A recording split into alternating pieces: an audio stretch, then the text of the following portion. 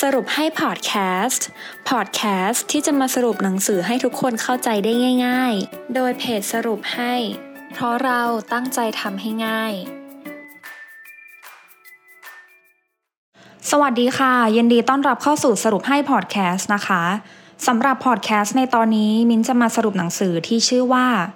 ยิ่งเสี่ยงยิ่งไม่พลาดสิ่งที่สำคัญที่สุดเกี่ยวกับการตัดสินใจที่คนส่วนใหญ่มักเข้าใจผิดอยู่เสมอนาโอกิ โคะเซกิ นักเขียนมนุษย์เงินเดือนจากจังหวัดโอซาก้าเป็นเจ้าของผลงานหนังสือทฤษฎีเกมที่เข้าใจง่ายที่สุดในโลกหรือชื่อญี่ปุ่นว่าคาโดคาวะและนวนิยายกว่าเซลแมนที่ใช้ไม่ได้อย่างผมจะกลายมาเป็นมันสมองของบริษัทรวมถึงบันทึกการต่อสู้ของซามูไรโอโตเมะนักการตลาดมือใหม่ซึ่งเล่มหลังนี้นะคะได้ถูกแปลเป็นภาษาเกาหลีและไต้หวันด้วยชีวิตส่วนตัวคุณนาโอกินะคะเป็นคนชอบท่องเที่ยวตามลำพังไปมามากกว่า60ประเทศและมีงานอดิเรกอีกอย่างก็คือศึกษาวิธีการย่างเนื้อให้อร่อยในแบบฉบับของตัวเองเขาได้แวะเวียนไปยังร้านเนื้อย่างกว่า80แห่งทั่วโตเกียว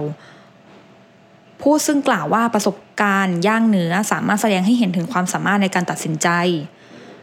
การสอบสัมภาษณ์ย่างเนื้อจึงเคยถูกใช้เป็นหนึ่งในขั้นตอนการรับสมัครพนักงานขององค์กรอยู่ระยะหนึ่งด้วยค่ะ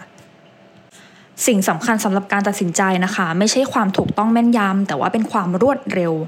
หลายคนอาจจะสะดุดใจเนื่องจากเรามักคุ้นชินกับการเลือกสิ่งที่ถูกต้องมากกว่าการตัดสินใจให้เร็วแต่ความรวดเร็วที่คุณนาโอกิ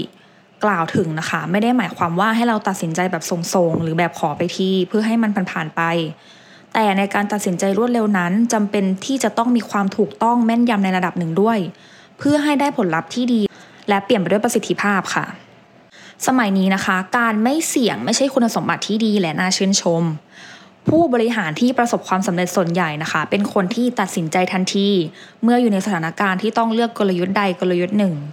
พวกเขานะคะไม่มีความลังเลเลยเพราะรู้ว่าถ้าไม่รู้ว่ากลยุทธ์ที่ดีนั้นอยู่ที่ไหนแทนที่จะเสียเวลาไปกับการลังเลก็ให้เลือกอันใดอันหนึ่งโดยเร็วกลับจะยิ่งทำให้ได้ผลตอบแทนที่ยิ่งใหญ่กว่าค่ะเมื่อพูดถึงการตัดสินใจแล้วนะคะอาจจะฟังดูยากแต่เมื่อลองแบ่งให้อยู่ใน4จตุภาคหรือว่า4แบบแล้วค้นหาวิธีที่เหมาะสมเราเนี่ยจะสามารถทำการตัดสินใจได้ง่ายกว่าที่คิดซึ่งพื้นฐานที่ควรคำนึงในการตัดสินใจมีเพียง2อย่างนะคะคือ 1. ความยิ่งใหญ่ของผลลัพธ์เช่นการเลือกอาหารกลางวันระหว่างสเต็กแฮมเบอร์กหรือว่าไก่ทอดไม่ได้มีความต่างกันเท่าไหร่เป็นการตัดสินใจที่ใช้เวลาคิดไปก็ไม่ได้ช่วยอะไรในทางกลับกันการจะเลือกร่วมมือกับบริษัท A หรือบริษัท B อาจทำให้ผลกำไรของบริษัทที่จะได้รับนั้นแตกต่างกันอย่างมากค่ะและ 2. มีองค์ประกอบในการต่อรองหรือไม่หรือว่าความมากน้อยของความเสี่ยงหมายความว่าสามารถควบคุมสถานการณ์ในตอนตัดสินใจได้หรือไม่มีคู่แข่งไหมนั่นเองค่ะ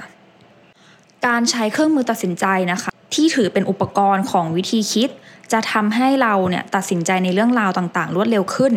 สามารถจัดระเบียบภายในหัวสมองได้แม้แต่เรื่องที่ยุ่งยากซับซ้อนจึงไม่ทำให้ขาดความแม่นยำในการตัดสินใจค่ะเครื่องมือแรกนะคะคือการ trade off คือการคิดว่าจะทิ้งอะไรคือแก่นแท้ของการเลือก1ใน2ตัวเลือกเมื่อคิดว่าจะเหลืออะไรจะมีตัวเลือกออกมาเป็นจำนวนมากการเลือกสิ่งที่จะทิ้งไปมากเท่าไหร่ก็จะยิ่งเพิ่มความแข็งแกร่งให้กับสิ่งที่คงเหลือไว้มากเท่านั้นค่ะตัวอย่างนะคะเช่นเน้นคุณภาพราคาสูง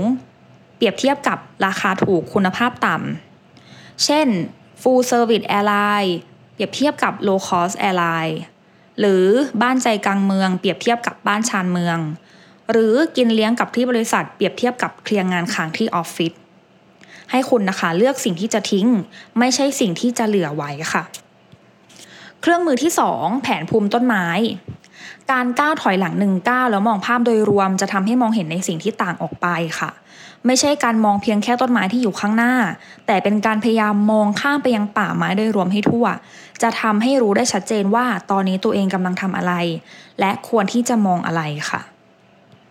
ตัวอย่างของการดูแผนภูมิต้นไม้นะคะเพียงแค่กำหนดช่องด้านบนอย่างรอบคอบและเลือกเสี่ยงเพียงเล็กน้อยในการทิ้งตัวเลือกออกไปเพียงเท่านี้นะคะการตัดสินใจก็จะเร็วขึ้นทั้งยังสามารถที่จะเลือกได้อย่างแน่นอนอีกด้วยค่ะ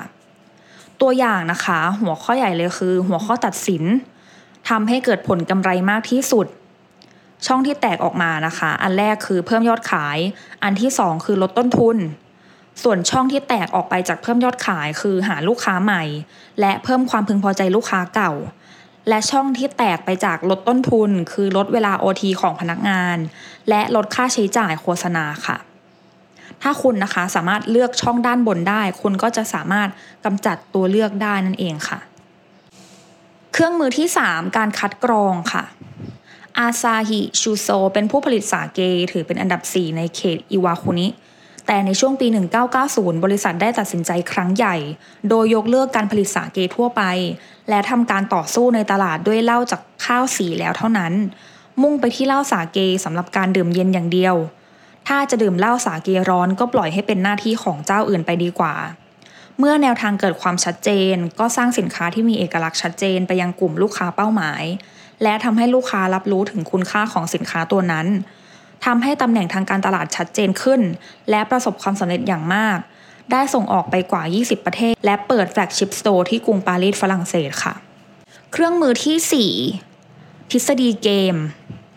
เมื่อลดราคาข้าวหน้าเนื้อจานเดียวลงอาจทำให้ยอดขายโดยรวมเพิ่มขึ้นแต่สัดส่วนของกำไรนั้นลดลงทั้งที่ต้นทุนก็ไม่ได้เปลี่ยนแปลงการลดราคาถือเป็นการนำเสนอโดยเป็นการลดกำไรที่ควรจะได้ลงนั่นเองเมื่อข้าวหน้าเนื้อแต่ละแห่งไม่ค่อยมีความแตกต่างคุณค่าที่ลูกค้าจะนึกถึงคือราคาซึ่งทุกร้านเข้าใจทำให้เกิดความคิดว่าถ้าไม่ลดราคาลูกค้าก็จะไหลออกไปยังร้านอื่นทำให้เกิดการแข่งขันด้านราคาในทางกลับกันหากแต่ละร้านรักษาระดับราคาที่เหมาะสมเอาไว้ได้ก็สามารถได้รับผลตอบแทนในระดับหนึ่งที่ผู้ชนะเพียงผู้เดียวไม่สามารถได้รับค่ะสรุป4เครื่องมือตัดสินใจนะคะเพื่อที่จะนำเครื่องมือตัดสินใจไปใช้ได้อย่างมีประสิทธิภาพมากยิ่งขึ้น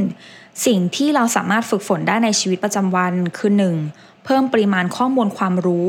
และ 2. ทำการตัดสินใจจริงๆซ้ำๆกันเพื่อเพิ่มผลผลิตเพียง2อย่างนี้นะคะไม่ว่าใครก็จะสามารถใช้เครื่องมือตัดสินใจได้อย่างคล่องแคล่วและเพิ่มความสามารถในการตัดสินใจได้ค่ะขอจบไปด้วยคำพูดจากผู้เขียนนะคะการตัดสินใจแต่ละครั้งเป็นการสร้างชีวิตในอนาคตตนเองทำเพื่อไม่ให้ผิดพลาดเท่ากับว่าไม่มีความหมายทำแล้วเกิดอะไรสักอย่างขึ้นมาหมายความว่ามีคุณค่าแม้ว่าจะผิดพลาดค่ะหวังว่าทุกคนจะได้ประโยชน์จากพอดแคสต์ในตอนนี้พบกันตอนหน้าสวัสดีค่ะติดตามสรุปให้ได้ที่ Facebook, YouTube และ Blogdit ค่ะเพราะเราตั้งใจทำให้ง่าย